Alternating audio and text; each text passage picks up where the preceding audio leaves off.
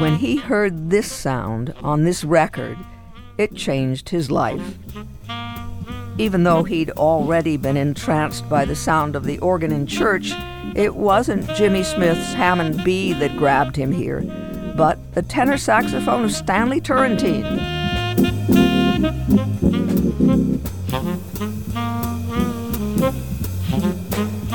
Ironically, it was a veteran player and committed teacher far from home who changed his life even more fundamentally, even though this player and his sax sounded like this.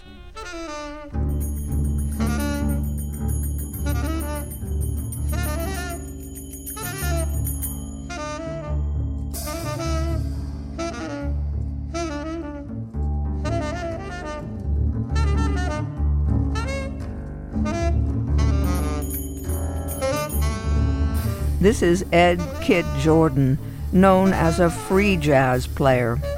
And Louis Fouché from Mountaintop, PA, fell into his orbit almost as if destiny had some hand in it.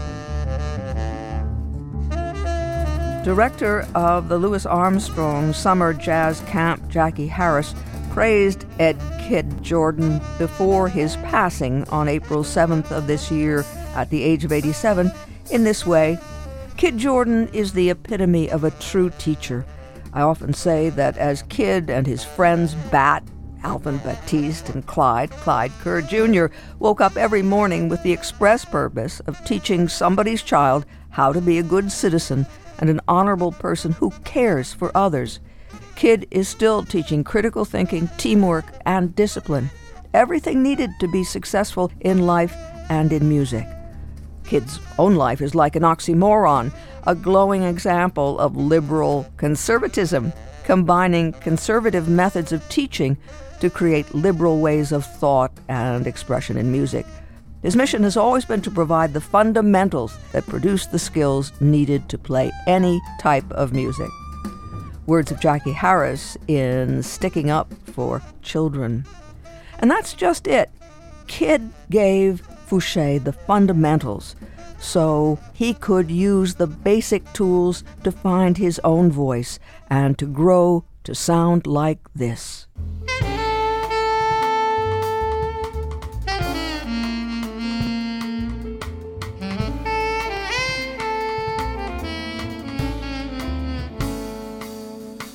An understanding of the fundamentals, yes, but also Kid modeled dedication and a consistent work ethic. Kid has said, music is from cradle to grave. I practice every day. And Jackie Harris observed that Kid expected and demanded the very same discipline from his students. Louis Fouché grew up in Mountaintop, Pennsylvania, and attended Crestwood High School and Wyoming Seminary. He spent summers with family in New Orleans, where he began studying music at the Louis Satchmo Armstrong Summer Jazz Camp. Fouché has toured with 10-time Grammy-winning Latin music legend Eddie Palmieri since 2010, and he has appeared nightly on The Late Show with Stephen Colbert since 2017, first as a member of John Baptiste and Stay Human, and now with Louis Cato and The Late Show Band. Fouché has performed with a host of renowned artists, including Dave Matthews, Billy Joel, Carole King, James Taylor, Paul Simon, Joe Walsh, Michael Bublé, the list goes on. Fouché is a recipient of the prestigious Peabody Award and the first ever Distinguished Alumni Award from Crestwood High School. In addition to performing, Fouché is an accomplished producer, composer, and arranger.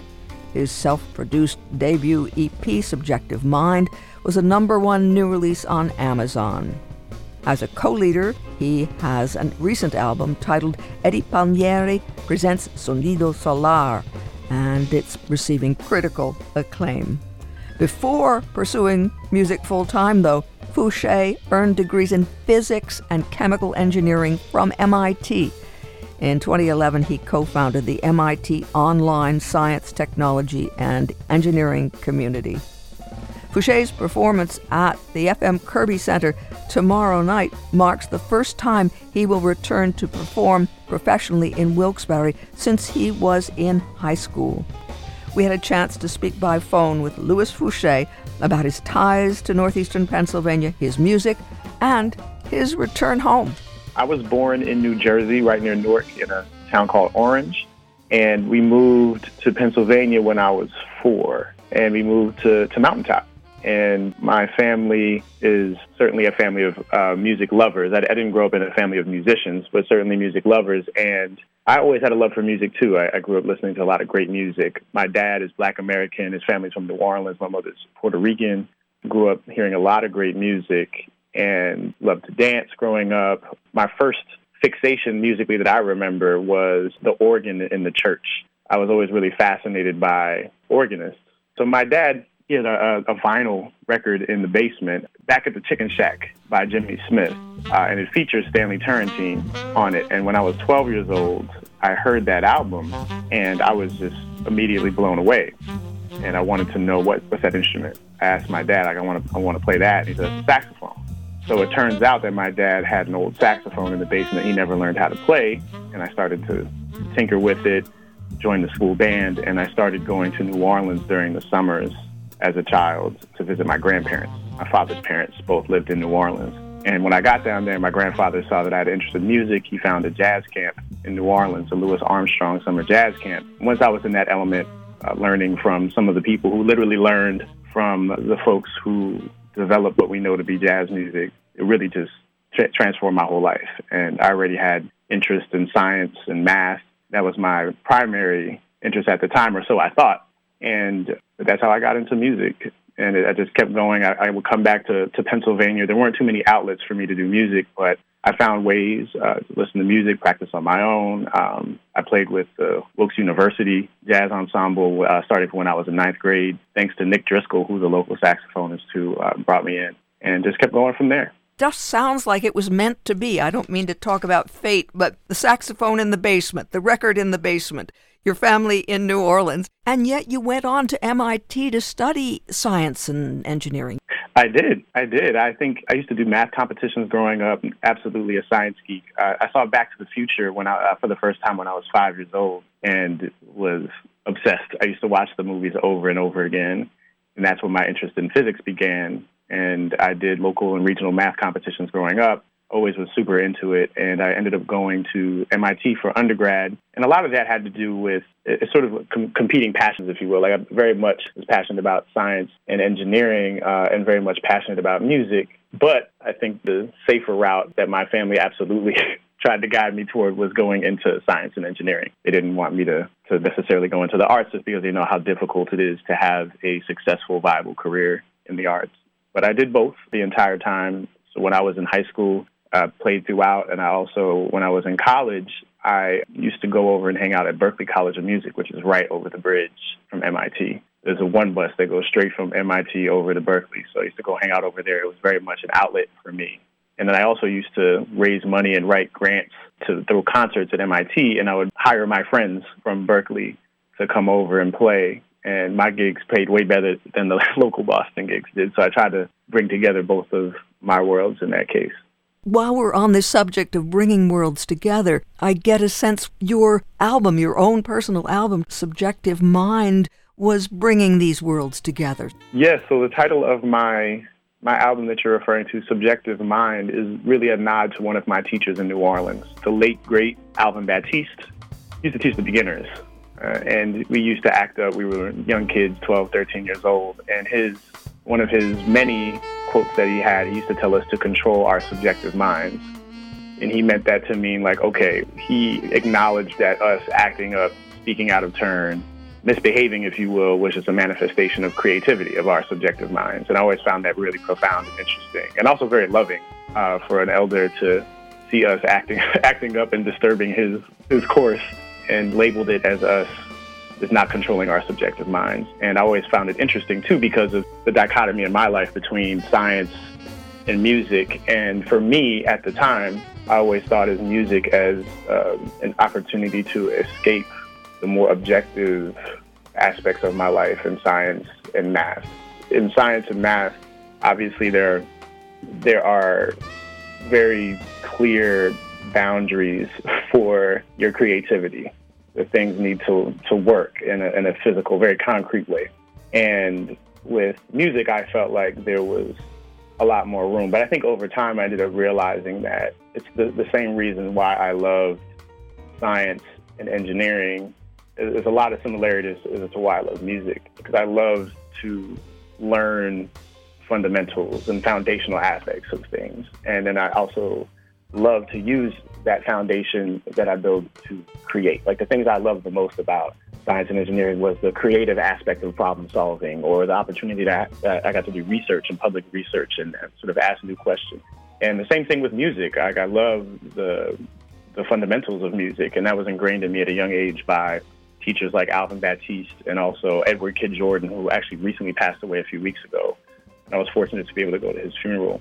And the whole idea is to master these fundamentals so that way you can use them as a means to create and exercise the subjective mind. So you build up the objective understanding so that way you can use that as a means to create something meaningful from the subjective side of your mind.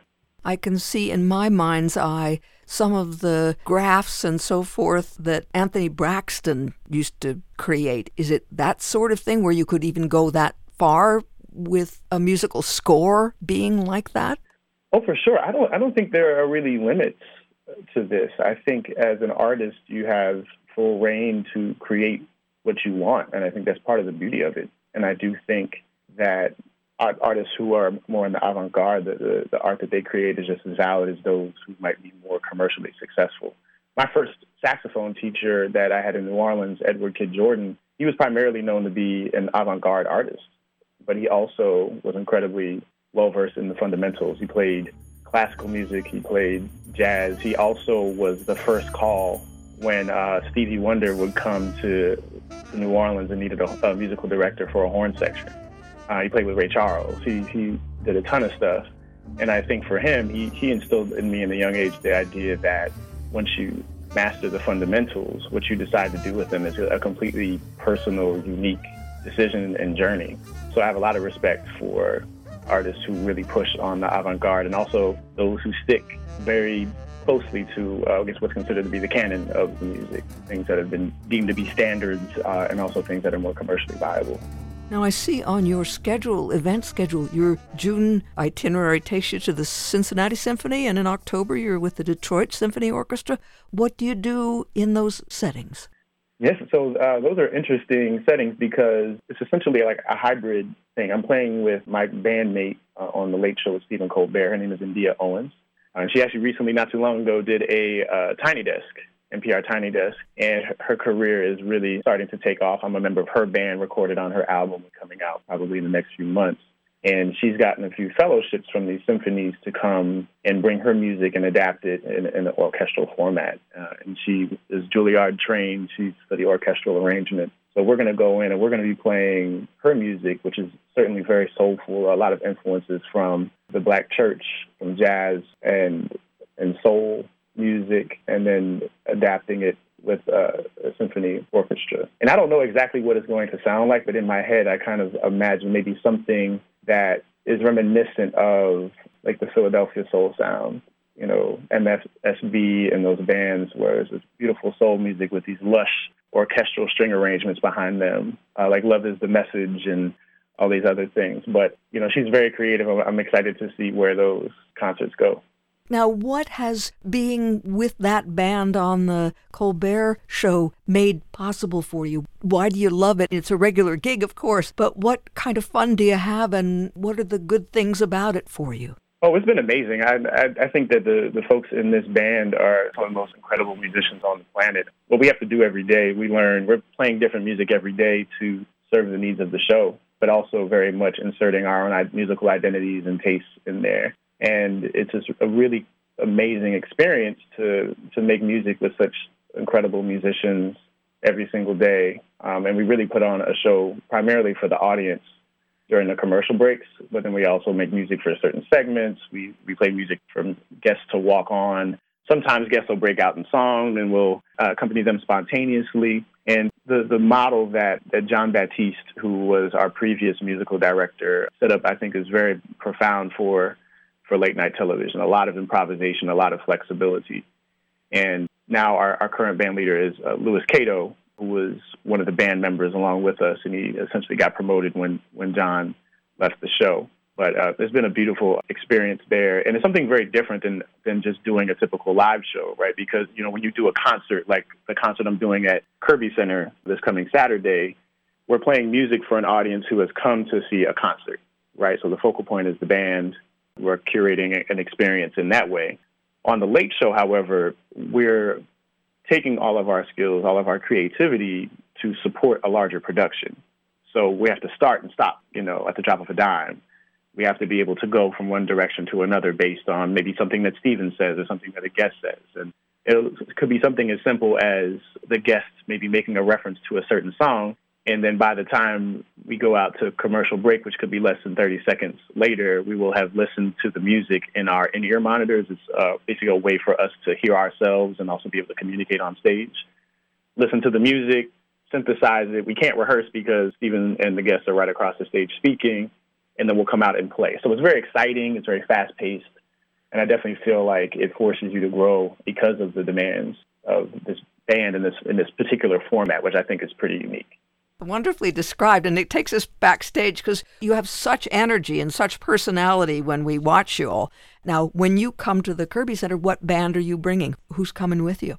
So I'm bringing a longtime friend of mine, and he's also the newest member of the Late Show band on piano and keyboard. His name is Corey Bernhard. He's based out of Philadelphia. And then, funny enough, he and I met in Boston my first year of college at MIT, and he was at Harvard. And he also decided to pursue music professionally, and he is now the new keyboard player on the Late Show. On bass, one of my very close friends, he and I have been collaborating for over 20 years as well. And he is the bassist in Eddie Palmieri's band, who I've been with for a while, and also lots of other bands, including Sean Jones. His name is Lucas Curtis on the bass. And then a young drummer, a phenomenal young drummer, who is the current drummer with Chief Adjoa, who used to be known as Christian Scott. His name is Eli Howell. And funny enough, we met on a West Coast tour. I was with Chief Adjoa on the West Coast immediately after I graduated college. It was my first tour. And we played at a venue called Yoshi's in Oakland, California. And a young drummer came and sat in with us. He was barely big enough to sit on the drum stool, but he sounded amazing. It turns out it was him. Right now he's grown. He's in his early 20s, and he's like 6'7". Seeing him walk into the room, I'm like, wow, this is the same little kid who blew us away, almost 20 years ago. But now he's a professional musician. He's stuck with it, and he sounds amazing. So I'm excited to bring this band up to Wilkes-Barre, Pennsylvania. And you'll be doing originals? What kinds of things could we hope to hear? Oh, for sure. Yeah, I'm definitely going to be doing originals. We'll be doing music from my EP, Subjective Mind, and then also I have a bunch of originals that have not been released yet. So the folks who come to the show will be hearing exclusive content, exclusive music, and it's a variety. My music is definitely like a blend of all the things that I like. So you're going to hear elements of jazz, blues, soul, hip-hop, Afro-Caribbean rhythms. You're going to hear some classical influences, and also club music. I love club music. So it really kind of brings together those influences pretty seamlessly. Like, I don't necessarily believe in boxing the music in, so I pretty much just try to write music that appeals to me, and it very often is just a blend of all the things that I like. Any family members in the audience since you're coming home? Oh, for sure. For sure. My mom will be there. My brother will be there. I went to Mount Zion Baptist Church growing up. I know a bunch of people from the church that'll be coming, some folks from Crestwood High School, where I graduated, and it should be a really cool hometown crowd, and I'm really excited to do it because I used to perform regularly in Public Square. There was a cafe in that area called Cafe Rouge, and they opened up. It was kind of like a boutique coffee shop back in 2002, 2003, and I used to play there at least monthly, and I used to bring bands there, and it was always a fun time. And this is before I had even graduated high school. And my drummer was AJ Jump, who is now the program director at the Kirby Center. It was definitely a cool full circle moment for us to be working together again in this capacity. But it's going to be a lot of familiar faces, a lot of love in the crowd. I'm very much looking forward to it. I keep going back to the circling round in your life and the kind of flow that you've been experiencing. you grew up in Mountaintop and that you have this wonderful gift and connection to New Orleans, and you're rooted in the tradition, but you make it your own, and that you're bringing it home. Yes. And I mean, to your point, it really is interesting how everything came together, because I don't think I mentioned it before, but on the first day that I went into that jazz camp in New Orleans, some of the folks that I met include John Baptiste. He's a year younger than me. Christian Scott, the drummer who was performing with us, is currently in his band. I also recorded and toured with him. Trombone Shorty, a lot of young musicians who are now doing amazing things, who are in my generation. And also Wynton Marsalis was the artist in residence that year. And I know, and like for me, it's just I just started. I could barely operate the instrument, but to be in that environment and to make those connections at a young age was really a beautiful thing, and definitely, I think, paved the way for me to continue. Because it's tough. It's really tough to navigate having a career in music or in the arts in general. It takes a certain level of conviction, but I definitely think that my experience in New Orleans is a huge part of what fortified me to eventually have the courage to take that leap. That's important to hear. It's important for young musicians to hear that. And I don't know, it sounds like it was really all these circles coming together. And it doesn't automatically mean that you're going to be a success. You have to work and you have to care, as you clearly do. Yeah, for sure. And to your point, I was in a panel. We do an intern workshop at the Late Show for the folks who are typically still in college, who are interning at the show and trying to learn more. They'll meet with all the different departments. They also meet with the band, and very often get asked, when did you get the confidence to decide, okay, I can do music professionally or make a career out of it? And what I tell them is, I don't know if I ever necessarily have had the confidence to do it. I just had the desire to do it. I had passion for the craft, the passion to learn more, passion to figure out how to navigate this. And I think that work ethic and the consistency and the dedication matters in a lot of instances more than the confidence, because the confidence, I think, is something that'll naturally grow from you actually seeing successes, right? And actually seeing the fruit of your labor. But I think going into it, I don't necessarily know that confidence is but so necessary. I think it's just necessary to know, okay, I want to do this. I want to try to figure this out and be devoted day in and day out to it. And then I think the results go from there. And I think what you say, too, about getting to know the fundamentals, because once you've got the fundamentals, as you suggested, you can use them to make the music you want to make at the moment. And it could be different styles, right, but to know how music works. Absolutely. And you've had some wonderful mentors, and I think that's another part that gives you that model that you need, everybody needs. Yeah, it's a really beautiful thing. I feel very fortunate to have had mentors who have just made themselves available and made themselves open. And I'm thankful, in retrospect, I just see that I was a very proactive mentee, which I think is just as important, to want to seek out and build those relationships and want to learn more and want to be a sponge and humble yourself to learn more.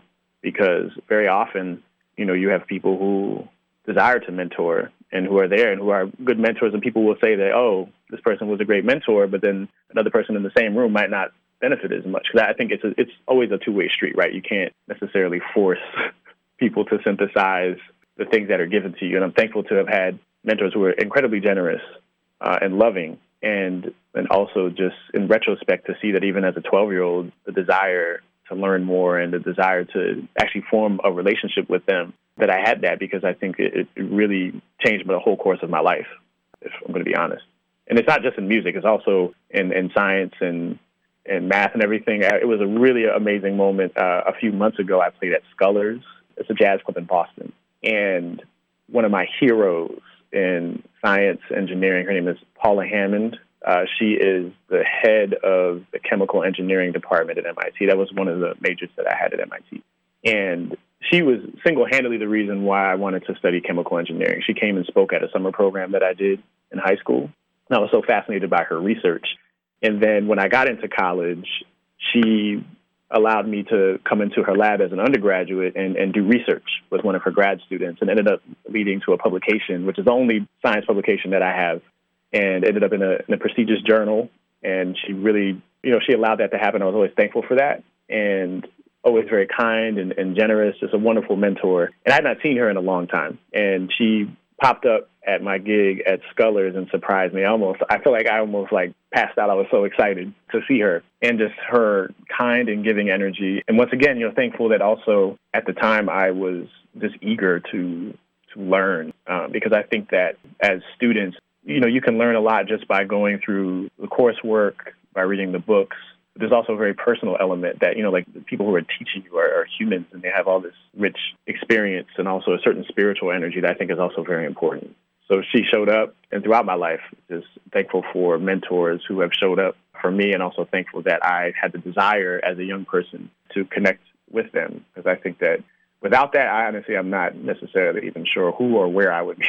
But happily, your circling brings you back home. Yeah, I'm really excited. I'm really excited to come back and perform with my group in Wilkes-Barre in a couple blocks from that coffee shop 20 years later.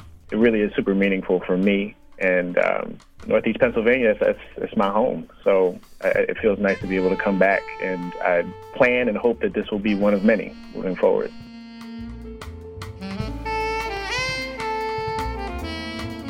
The masterful saxophonist Louis Fouché, who has appeared nightly on The Late Show with Stephen Colbert since 2017, first as a member of John Baptiste and Stay Human, and now with Louis Cato and The Late Show Band. He is a native of northeastern Pennsylvania. He grew up in Mountaintop, attended Crestwood High School and Wyoming Seminary. He spent summers with family in New Orleans, where he began studying music at the Louis Satchmo Armstrong Summer Jazz Camp, a life-changing experience. We also heard that before pursuing music full-time, Fouché earned degrees in physics and chemical engineering from MIT, the Massachusetts Institute of Technology in Boston, and he will return to play at the FM Kirby Center tomorrow night. That's the FM Kirby Center in downtown Wilkes-Barre, live from the Chandelier lobby at 7:30. It's on Public Square in downtown Wilkes-Barre tomorrow evening. Louis Fouché at the FM Kirby Center in downtown Wilkes-Barre, Saturday, May 13th at 7:30 p.m. That's tomorrow evening at 7:30. For more information on the web, kirbycenter.org. He'll have his band with him and a range of the music he loves, originals especially.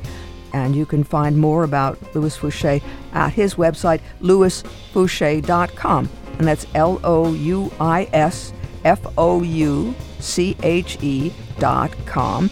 LOUISFOUCHE. louisfouché.com. Live from the Chandelier lobby at the Kirby Center on Public Square in downtown Wilkes-Barre tomorrow evening at 7:30. kirbycenter.org.